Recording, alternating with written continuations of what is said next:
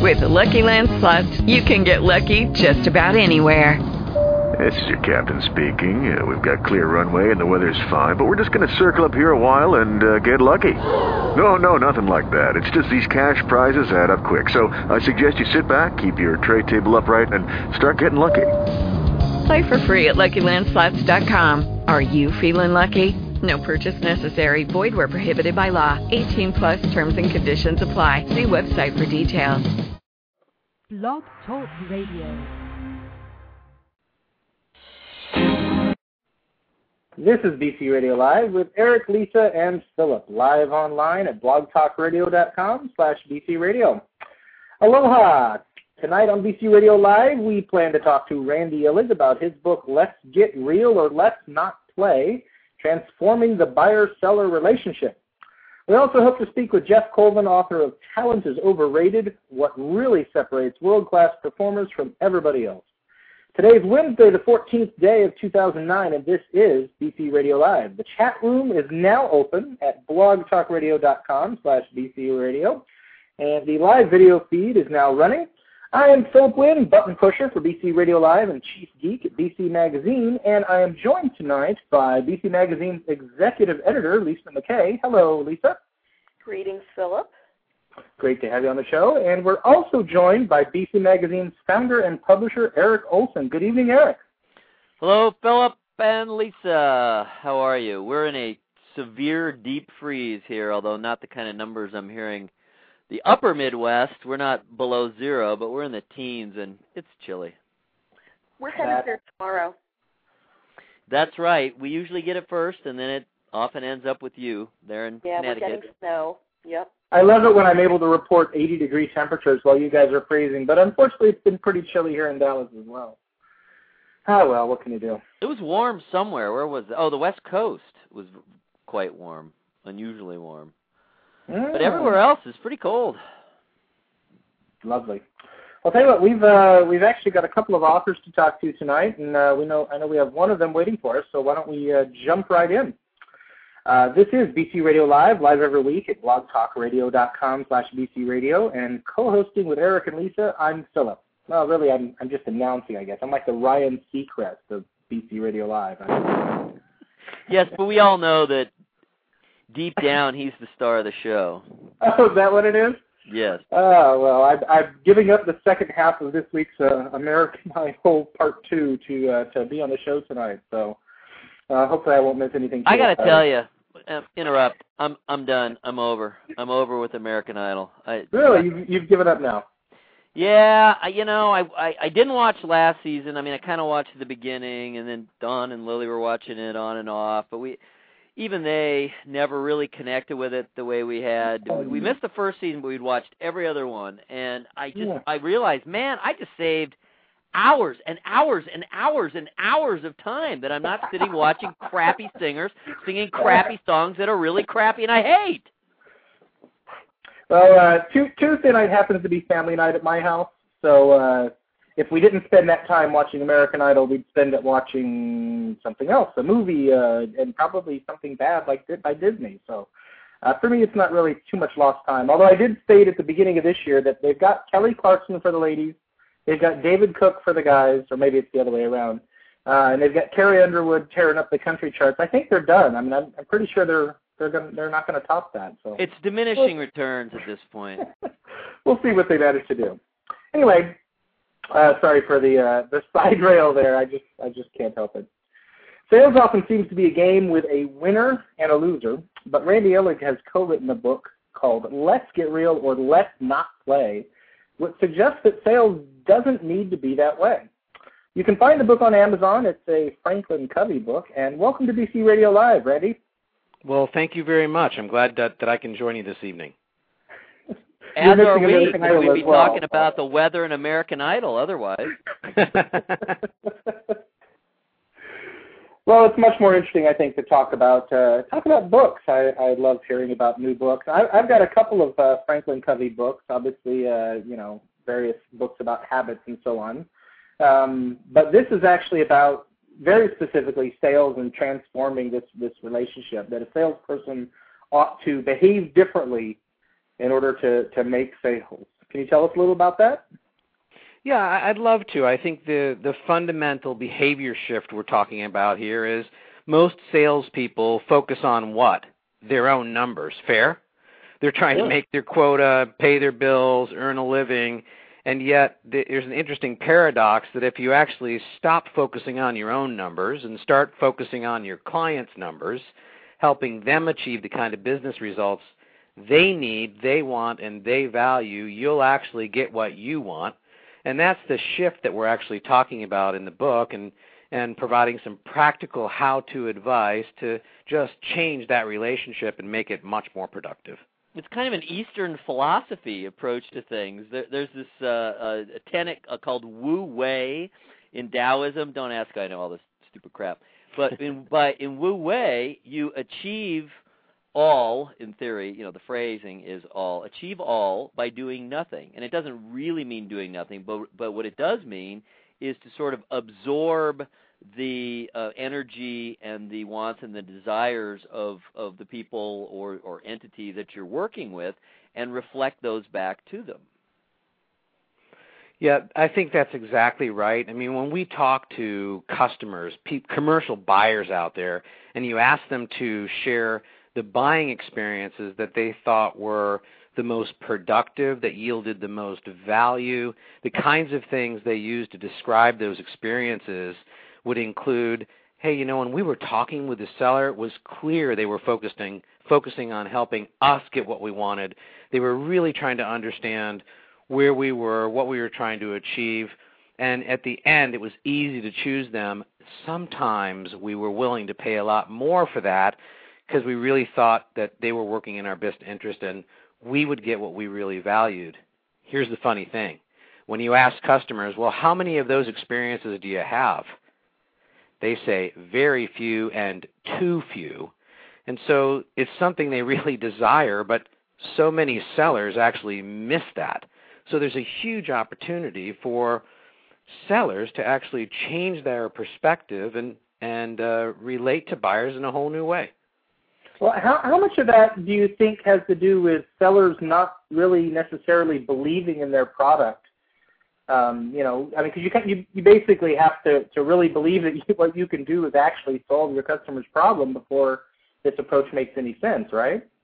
Yeah, I think there's a big element of confidence in one's product and company that is required, and confidence in oneself to actually represent something to a customer that everyone would feel proud about. The funny thing is, often people say, well, there's only one best, and, I'm not working for a company that has the best in class. And when you talk with clients, you say, are you looking for the very best thing, or are you looking for good choices that will help you get or solve the problem you're trying to solve, get the result you're trying to get? They often say, we're not looking for the best thing out there. We're looking for something that will help us get what we want. And so it's easy to have confidence in what you're delivering if it will really help a client get what they value. And if you're honest, you have to have confidence. And you have to be honest. Pardon me? And you have to be honest, it would seem. You do have to be honest, and we carve those things out. We call them yellow lights, right? So if something doesn't smell right or feel right or you're sensing it's not right, say it. Tactfully put that on the table with a client and just say to them, as I'm hearing you describe what you're saying or what you're looking for, we may not be the best fit. Here's what my concern is. What do you think we ought to do? And often they'll actually say, well, hold on a minute. Let's keep talking through this because I'm not so sure that there isn't a good fit here. And so honesty, it's a kind of a cliche, if you will, but honesty really pays. It does help you get what you want by helping other people get what they want and being straight with them. Yeah, that's a relief, because, wow, it's hard. It's so hard. For me, in my life, I found out pretty early on that it's so much easier for me to just be pretty much honest. I mean, I don't think anyone's literally 100% honest, but, in personal relationships and business and everything else, to be as close to honest as I can, because then I don't have to remember what I said, Exactly. I don't have to remember what I told people. You're exactly right, and here's a funny thing. I mean, just put ourselves in any situation, social, business, whatever it is. You ask almost any human being, can you sense when somebody's not being straight with you? And what do we all say? Yes, usually. Yeah, absolutely we can sense this. Even if you don't know exactly what the problem is, you know that there is a problem. Exactly. So if you're in sales and you're not being straight with a customer and you think they don't know, I mean, the only person you're fooling is yourself. They know. I looked through quite a bit of the book, by the way, and it's very well written, easy to understand. It certainly does not talk down to people. A lot of the sales kind of oriented stuff gets so much into the kind of the hokey, motivational stuff, and it just sounds hokey. Yours is written intelligently, not esoterically, but certainly intelligently, yet clearly, and I think you do a really good job on it. Before we get into more details, which I think there's well worth getting into, your actual approach, I had a question. It seemed to me, just kind of from the overview, that this kind of sales approach or your ability to really throw yourself into your kind of sales approach probably applies more to the higher end kind of sales. In other words, if you're just selling a huge volume of something cheap and disposable, that's probably less relevant than if you're actually going to be interacting on an ongoing basis with, say, a relatively few number of relatively high-end customers. Does that make sense? Yes, but not that stark. I would say that, wherever you are as a seller interacting with a customer over, some multiple step sales cycle, this is a good book for you because it will give practical how to actually bridge the gap and win more business. And that could be selling something pretty simple at a low dollar value, up to something very complex. But I think the qualifier is more how many steps there are in the sales cycle and how you interact with the client, not necessarily the complexity of the product or pricing of it. Okay, well that makes sense. The other question or just thought that I had about all this, it just slipped my mind. So let's move on. It'll come back. It always does. Why don't we get into your key beliefs? You have 5 key beliefs that kind of set up your philosophy and approach. Oh, I know what I was going to say. It seems to me it's also pretty required that your company back you up on this, because this approach may take more patience, may take a little more time. Does that make sense too? Well, I think that's a common belief that I would challenge.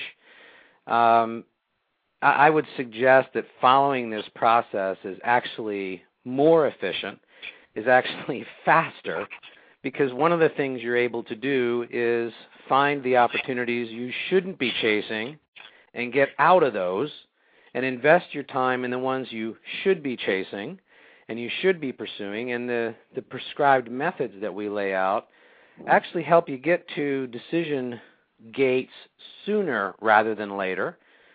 So I would suggest that it's actually, in the end, faster, even though it might first look like it might take more time. Okay, well, I'm dead wrong. Well, not dead wrong. It's a common belief. I mean, people commonly look at this process of ours and they say, oh, my gosh, I don't have time to spend all this time with a client and understand what's going on for them. Lay the groundwork. Pardon? Lay the groundwork. Yeah, but somehow they feel they do have time to submit proposals that will never be purchased, to pursue conversations with no defined end or no decision at the end of them. So it's just a shift from chasing numbers to working a little bit smarter, doing more on less instead of doing more with less. Well, that makes perfect sense too. Before we forget, because sometimes we get caught up in fascinating conversations. Is there a website that we can refer people to? Absolutely. You can find out all about us and our book at franklincovey.com. And when you go to franklincovey.com, you can just go to the Sales Performance Group, and that's us. Okay, and Covey is C-O-V-E-Y. It is. Okay, excellent. Well, let's get back to let's get into a little more detail then. Would you like to run through the key beliefs that you start off with? Well, we can, and I would offer another track for the amount of time we have, which is, in this economy, one of the things we're often faced with is how do you sell in this kind of an economy when customers are being more conservative than ever with their money. And I think the fundamental idea around that is if you can't help your clients figure out the economic return on whatever it is you're selling and compare it to the other choices that they have, you're not going to succeed in any economy. And it's more true in this economy than ever. And so as you read through our book, I think there's just a tremendous amount of practical guidance on how you create the business case and build momentum for what it is, what solution it is you want to put on the table for a given client to help them get to a point where they see good return and they can move ahead with you. If you can't do that, you're not going to sell in this economy or in any economy, but it's more difficult right now. Okay, well, so far I'm 0 for 4, so let's just keep up with my perfect record of being wrong every time. And now, come on, you're not wrong every time. No, I'm joking. Kind of. Can you give us an example of that then? Maybe walk us through that process that you just described. It certainly sounds extremely important in all economies, but certainly a slow one. Yeah, absolutely. I mean, one of the fundamental ideas that we believe in is that solutions, so our product or a given solution, actually has no inherent value. And it actually derives value from either solving a problem that someone cares about or helping someone, a company or a person, achieve a result that they assign high value to. And yet when you look at sales is often about advocating something, about telling about our product or our experiences, and somehow we think that customers will hear that and suddenly want to buy it. And we skip this fundamental idea that, no, actually we've got to understand what's going on for them. So we lay out a 5-step model for understanding what the key business situation is that a client is facing. That includes the key business issues that they want to address, the problems they're facing or results they want to achieve. How those things show up, we call that evidence. So how would that manifest in the business? What's it worth? Impact. So dollars and cents. What's it cost to own the problem you have, or what's the upside of the result you'll get if you address that? The 4th step is context. And we're talking here about, well, who does this affect? I mean, your customers, your employees, other departments. So who's involved in this game? And then last is constraints. What might actually prevent the client from moving ahead? And that forms the first element of the business case. So it's a very straightforward, we call it structured conversation, that's easy for people to use. Customers are willing to engage in that dialogue very often to help the seller understand what's going on in the buyer so that they can begin to quantify that and help the client make a good decision one way or another about moving ahead or not. Wow. Well, that makes perfect sense and is very logical. Now, I just, again, kind of have random thoughts because that's the way my disjointed brain works. Being that we are advocating honesty, presenting difficult questions. All of this is toward the end of assisting the customers in whatever way you can, reduce costs, improve efficiency, et cetera, et cetera, et cetera. But it seems to me, in the course of doing that, you need to be very careful how you present those difficult questions, or et cetera, et cetera, et cetera. You absolutely, you absolutely do. Sometimes if you think back on any interaction you've had with another person, sometimes the toughest conversations are actually the ones that build the relationship. And yet, if not dealt with in a tactful way, they can actually do the opposite. They can crush the relationship. And so because of that fear, people often avoid tough conversations, asking tough questions. And so one of the things that we've done is framed actual script-like approaches for how you ask tough questions, how you put challenging situations on the table. And we're not suggesting you read the book and follow our scripts exactly. What we're suggesting is there's a pattern to how you would communicate that once made authentic to your personality and natural for the way that you communicate will enable you to put tough situations on the table in a way that's tactful and people will be willing to talk to you about it. Well, that sounds good, too. I can always use help in that regard. I'm not always terribly tactful. And by the way, how do you pronounce your co-author's name? Mahan Khalsa. That's what I would have guessed. Sometimes I'm right. Hey, I was just going to say that. I'm 1 for 5.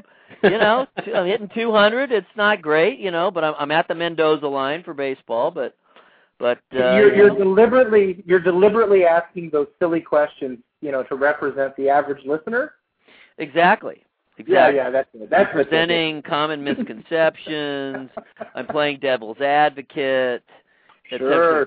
By the way, I love in the book how on it's almost every page, or at least many pages, you have a very interesting quotes from people, and it's a broad cross-section. You have the East, the West, and by East I mean Asia, and the West, the Western world. You have business, you have literature, you have all kinds of people, very pithy quotes, supporting that shows quite a bit of learning here. How did you track those quotes down? Well, I'd have to give that credit to Mahan. Mahan has collected a lot of those quotes throughout his career, and as we talked about the structure of the book, he said to me one day when we were working on it, I'd like to build these quotes in. I've collected these all my life, and we kind of went through them, and so I'd give all that credit to him. I think he did a nice job, and thanks for carving that out. No problem. Yeah, I always like little sidebar things or quotes, or it broadens your context, and it gives you something to think about that kind of takes you out of the immediate setting and broadens things out a bit. And yeah, I always enjoy that. It's nice to have some different perspectives and some variety, and I don't know, there's just something about authoritative quotes that probably psychologically anyway really help bring home the message to your readers. You have Sure. an air of authority about it. All right. Well, Philip, you've heard me go 1 for 5. Any questions here? By the way, if you can stay with us, we tonight, unlike a lot of nights where we have 4 15-minute segments, tonight we're actually on 2 half-hour segments, and so we do have a little bit more time, if that's okay with you. Okay with me. Yes. I'd love to spend a little bit more time with you. Excellent. We've already used 22 minutes, so that went pretty quickly, I must say. So, Philip, Lisa, any thoughts, questions, different perspectives? Well, unfortunately, and we've just been talking about this in the chat room, you're the only one of the three of us that's actually seen a copy of the book yet, Eric, so that puts us at a little bit of a handicap. But I'm very interested in, I guess, does this book mostly grow out of things that Franklin Covey's done in seminars, or is it something new for Franklin Covey, or how does it come about? Well, how the book really came about is through Mahan and my individual experiences running businesses and selling throughout our lives. I met Mahan about 10 years ago because I owned a company and I was looking for a very robust approach to getting great at selling because we weren't. And I met him, and he helped me, and we stayed in touch. And so the book comes out of field experience doing this for real. So it didn't come out of the laboratory. Nothing wrong with laboratory books, but this isn't one of them. And the connection to Franklin Covey is Franklin Covey acquired Mahan's company some years ago, and and we've both done some work for Franklin Covey and continue to do so. So that's our overall connection, but the book really comes from doing this. Well, what kind of response have you seen so far from people who, I guess on either side, but primarily from salespeople who've read it and tried to apply it already in their career? Well, we've been applying this whole approach for more than 10 years, and worked literally with thousands of salespeople all around the globe, different countries, different languages, different kinds of companies, and people love this stuff. Now, like anything, there are groupies to any kind of idea, and so we have a big following of folks who sell business to business products and services that really need to be sold in the context of creating business value. And so literally hundreds of thousands of people use this approach. And the book is selling very, very well. We're delighted with how well it's doing. And so it's got a pretty big following. Cool. Hey, I want to talk about, because at first I was slightly confused about the meaning of the term till I thought about it for a second. But clearly it's really key for salespeople of every kind, and that is qualifying. And I assume by that you mean you're qualifying the opportunity, you're qualifying the potential buyer. Is that correct? Well, yes, and we look at qualifying a little bit more holistically than that. Like qualifying is normally the standard sales definition is, can this customer buy? Do they have money? Are they the right people? Those kinds of things. So if you think about those kinds of qualification questions, they're very much focused on the seller's side of that equation, and that's important. When we think of qualification, we also include in that the buyer's side of that qualification, right? So if there isn't a strong business case, it really doesn't matter about any of those other qualification elements. If they can't see very clearly that solving a problem or creating a result and doing that with their resources makes good sense for their business, they're not going to move ahead regardless of how sexy or novel or how well priced or positioned our product is. So we think of qualification in the context of both the buyer and the seller. Well, that makes perfect sense. Gosh, we have burned nearly a half hour. It's well, I hope we weren't burning it. It's kind of amazing. Well, I mean that always in the positive sense, because, man, there is nothing that is less fun than when the conversation does not go, and you're sitting there counting not only minutes, but seconds. Oh, my God, was that only 30 seconds? Holy crap. No, that's always good. No, that's that. Well, I mean, fortunately, we very, very rarely have had those moments here on BC Radio Live. Yeah, we really have, because we all blab a lot, especially me. And if you do, you can talk about American Idol. Well, there you go. We fill in the most random, completely random things. It's absolutely amazing to me. Now, is this book aimed more at the experienced salesperson, or one of the things I found frustrating when I engaged in a very, very, very brief career in sales was that a lot of the books, either intentionally or unintentionally, seem to assume that you're familiar with more than I was, at least. I mean, like I know Eric, not knowing the term qualifying, that was something I remember reading about, but how much knowledge should someone have before picking up this book?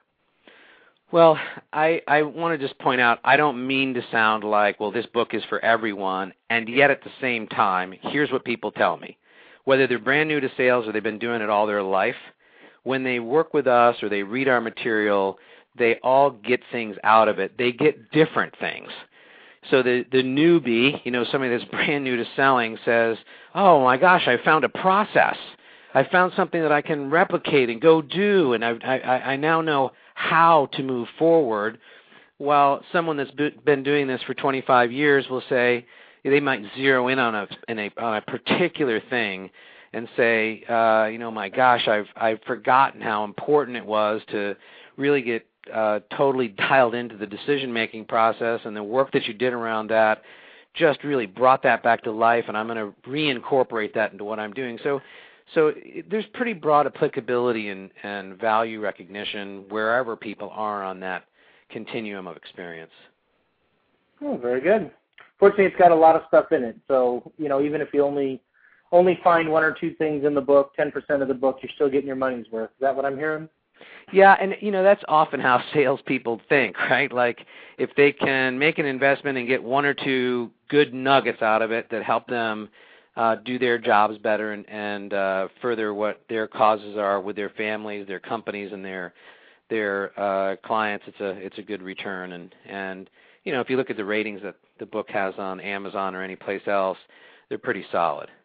I did, yeah. You've got it's always suspicious when you see only 5-star ratings because it's hard to believe that not even one kook has found something. But I mean, even your low ratings tend to be 3-4 stars and say, wow, I really like this book, but, some little complaint here or there. So it seems to be extremely well regarded on Amazon. Yeah, I think we've been very fortunate that the book resonates with people and the approach resonates with people.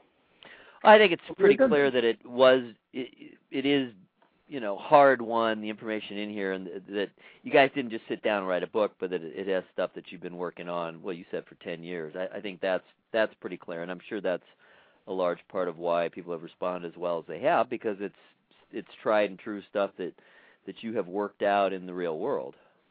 Absolutely. Very good. Well, the book is called Let's Get Real or Let's Not Play, Transforming the Buyer-Seller Relationship. It's available now at Amazon.com. You can also find information at FranklinCovey.com. And thank you very much for talking with us tonight, Randy. Well, thank you, Philip, and Lisa and Eric. I appreciate the opportunity to be on your show and have a great balance of the day. Thank you very much. You too. Good luck. Well, BC Radio Live is a production of blogcritics.org, BC Magazine, and is broadcast weekly at blogtalkradio.com/BC Radio, which is where we are right now. With Eric and Lisa, I am Philip. Talent, I say, is overrated, and I'm not just, well, not only being a bitter loser here. That's actually the title of Geoff Colvin's book, Talent is Overrated, What Really Separates World-Class Performers from Everybody Else. His website is geoffcolvin.com. That's GeoffColvin.com. And he suggests that the key to success isn't necessarily innate talent, but the result of, let's ask him. Welcome to BC Radio Live, Geoff. Hi, it's great to talk to you. What is it the result of? Why don't you tell us? I'll tell you. And let me say before I tell it that this is not my own opinion that we're stating here. The book is based on a bunch of scientific research that I have come across and really been fascinated by, and it's quite impressive. Anyway, the answer as to what really separates world-class performers from everybody else is what the researchers call deliberate practice. And Thank you. Good night. People. That's the answer. Just kidding. I'm sorry. I couldn't resist. Go ahead. It isn't what most of us think of when we think we're practicing something. I learned, for example, that what I do on the driving range at the golf course is a pathetic example of practice, as the researchers actually describe it. It's a very specific activity, although it's pretty straightforward, and that is what all the world's great performers in every field seem to have in common. They do it a lot, sometimes hours a day, for years on end, and it does create great performers. Well, it certainly makes sense because we were just talking in between work and getting back to the office for the show tonight. My 9-year-old daughter is quite a talented singer, and she's had a lot of real positive feedback, and she's had, for her age, a number, dozens of public performances, and I can't think of any that haven't gone well. But we keep telling her, the older you get, the farther you go, you're going to run into more and more people who have the same natural abilities you do, who have that same talent, who have that same knack, but they may work harder than you because she does not like to practice. She takes a weekly class. She practices there. She works on it if she feels like it. If she really likes the song, she'll work on it more on her own. She'll work on it on her own just prior to a performance.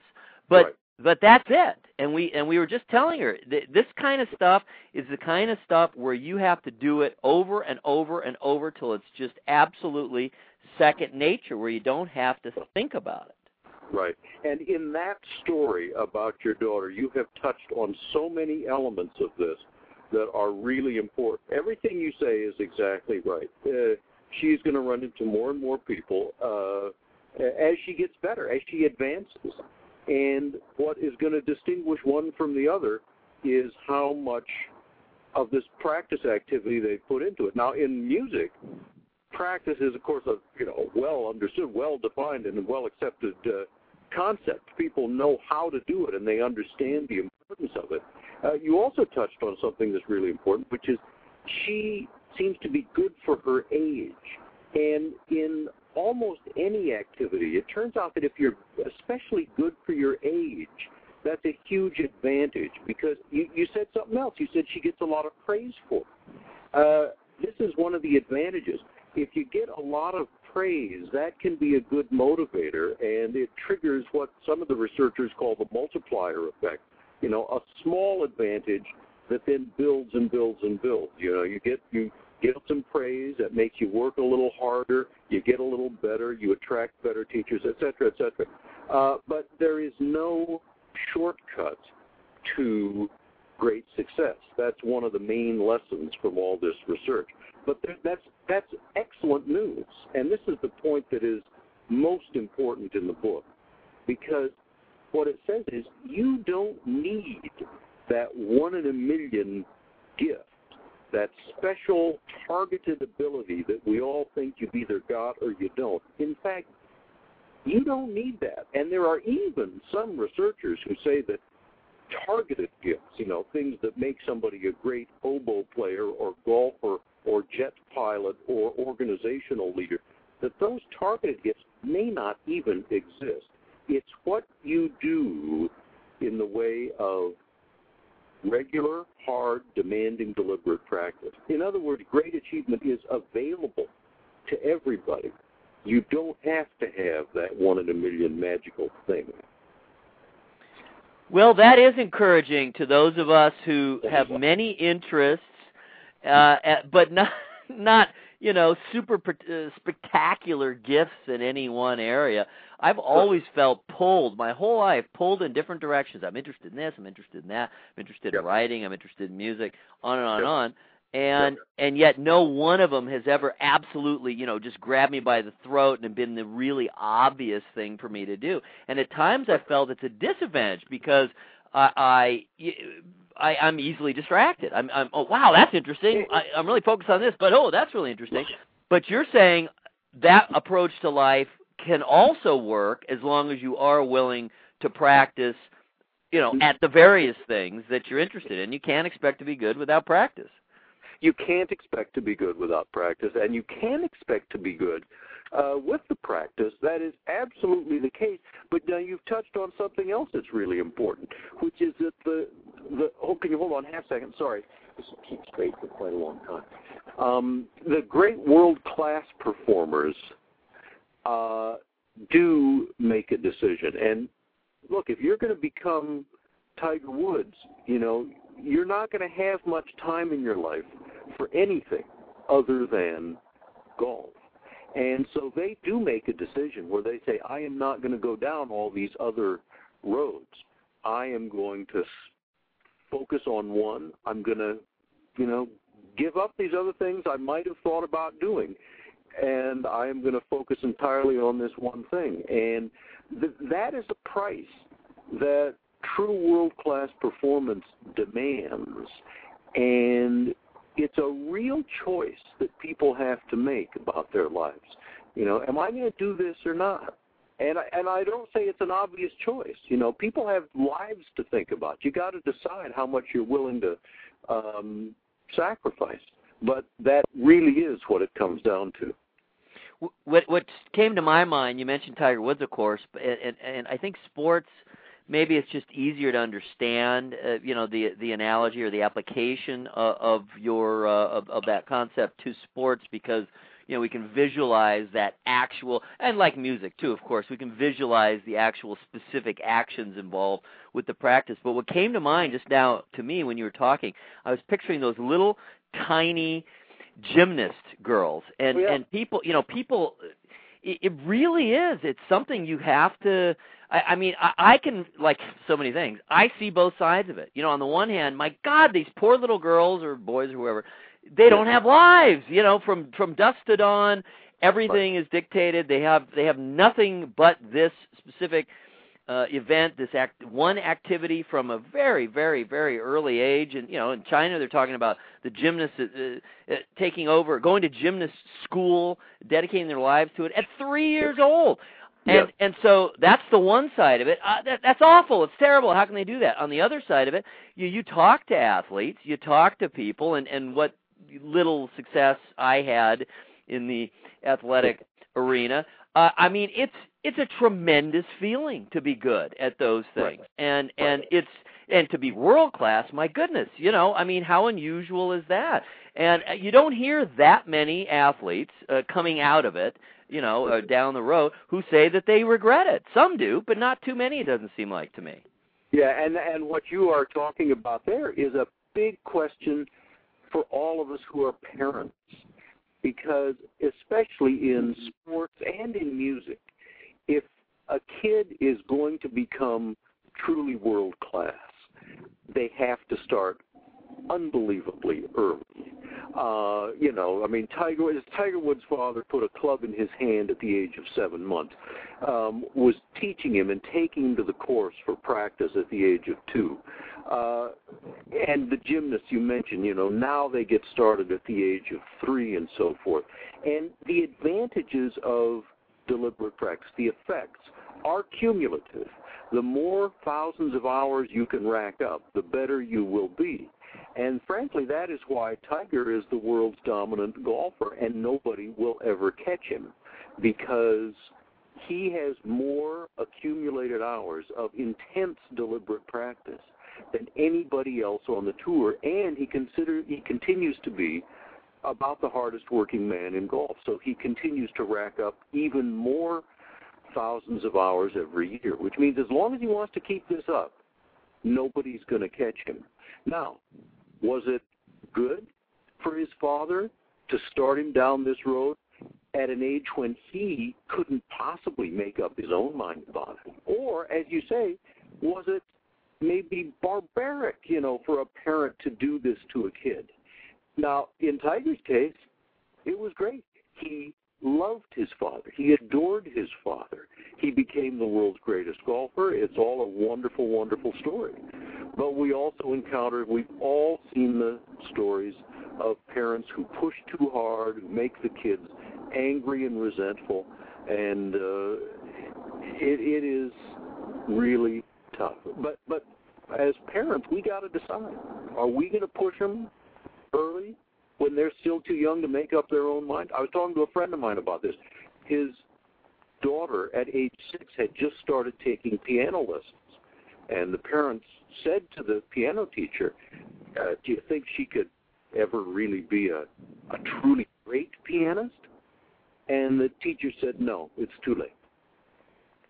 Wow. Wow. She can be great. She can have a lot of fun. She can be excellent. But she can't be the world's greatest. So this is the world we're in. It is amazing. It's not even. I was just thinking, as you said, about the accumulated hours, and obviously the younger you start, the more hours you can accumulate. But the younger you are, the more malleable you are too. Of course. Yeah, and there's interesting, fascinating research on that and how your brain works. Deliberate practice not only gives you, knowledge and ability, it literally, actually changes your brain. Certain areas of your brain get bigger as a result of this, and scientists have studied it. And the effect is largest when you're a kid, although it can still happen when you're an adult. We didn't used to think that was true. We'd all been taught that after adulthood, you can't grow any new neurons. You can't. Your brain isn't malleable. In fact, it is. And by the way, the other thing is, talking about sports and music, you've got to start by the age of 3. Hold on, please. Left here. You got to start by the age of 3, and so fortunately, it isn't that way in business, in what most of us do for a living. Nobody starts developing little Donald Trumps and Jack Welchers at the age of 4. Richie Rich. You see that movie? Did you see the Richie Rich movie? Do you remember the scene where, in fact, they were teaching them to be little Jack Welchers and Donald Trumps, and they were all in class, and Ben Stein was the teacher and so forth? It was very funny. Anyway, in real life, nobody really does it. We don't start until we get out of school. So, we actually have a much greater chance to get a good start. Hey, Lisa, guess what I was thinking about when the topic just came up a few minutes ago about adults being able to learn and whatnot? Yes. What was I thinking about? You were thinking about my husband playing the banjo at an advanced stage. Exactly. Why don't you tell us about that? Well, my husband took up the banjo about, I guess maybe 2 years ago now, and he's in his late 50s. He's much older than you, of course. He's much older than everybody we know. He's like older than dirt, but that's not the point here. He's a big believer in the notion that learning new things, will keep him young and keep his brain alive. And he comes upstairs every night and practices for an hour. And he's, well aware of the fact that he's not ever going to be Earl Scruggs. But he's learned something, never having picked up an instrument in his life. Yeah. Yep. Yeah. And what a great story, because it shows a number of things. One, by applying oneself, it really is possible to do this. And he can have a lot of fun and get tremendous enjoyment and frankly become much better than sort of conventional wisdom would tell you was possible. It's also good that he's being realistic about it, because starting at that age, you're right, he's not going to be Earl Scruggs. But so what? As long as he's realistic, it's a great thing. Yeah, I personally just don't want to be the world class anything just because I'm too lazy. On a radio. I'm sorry, I missed it. No, I've decided I don't want to be world class anything because I'm just far too lazy. I don't want to put in that kind of work. Well, and see, that's a perfectly legitimate decision to make, in my opinion. Here's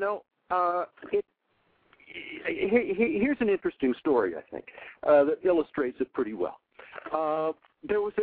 It's the story of the Polgar sisters. Some people know the story. Most people don't seem to. There was a guy in Hungary named Laszlo Polgar who decided that it was possible to raise a kid to be a true great world-class performer at pretty much anything if you really focused on it. And he wrote a book about it. He advertised for a woman who would marry him so that they could have kids and put his theory into practice. And incredibly enough, he found such a woman. They got married. They had 3 daughters. And they decided to make them great, truly great, world-class great chess players. And so from the time these girls were 3 or 4 years old, they did basically nothing but chess. They were schooled at home. They never went to a school. They simply stayed at home, and all day, every day, they worked on chess. They had to learn other stuff. The authorities demanded that they, pass tests for school subjects. But their lives were devoted to chess. And they, in fact, became the highest-rated female chess players on planet Earth. Some of them became in the top 10 of all chess players. The youngest one, Judith Polgar, became the youngest player of either sex to become a grandmaster. She did it months earlier than Bobby Fischer had done it many years before. And yet, when they got to be 20 or 21, two of them gave it up. And as one of them said memorably, it isn't that chess was too much for me, it wasn't enough. She wanted to have a life. You know, she said, I just don't want to pursue this anymore. There's more to life than this.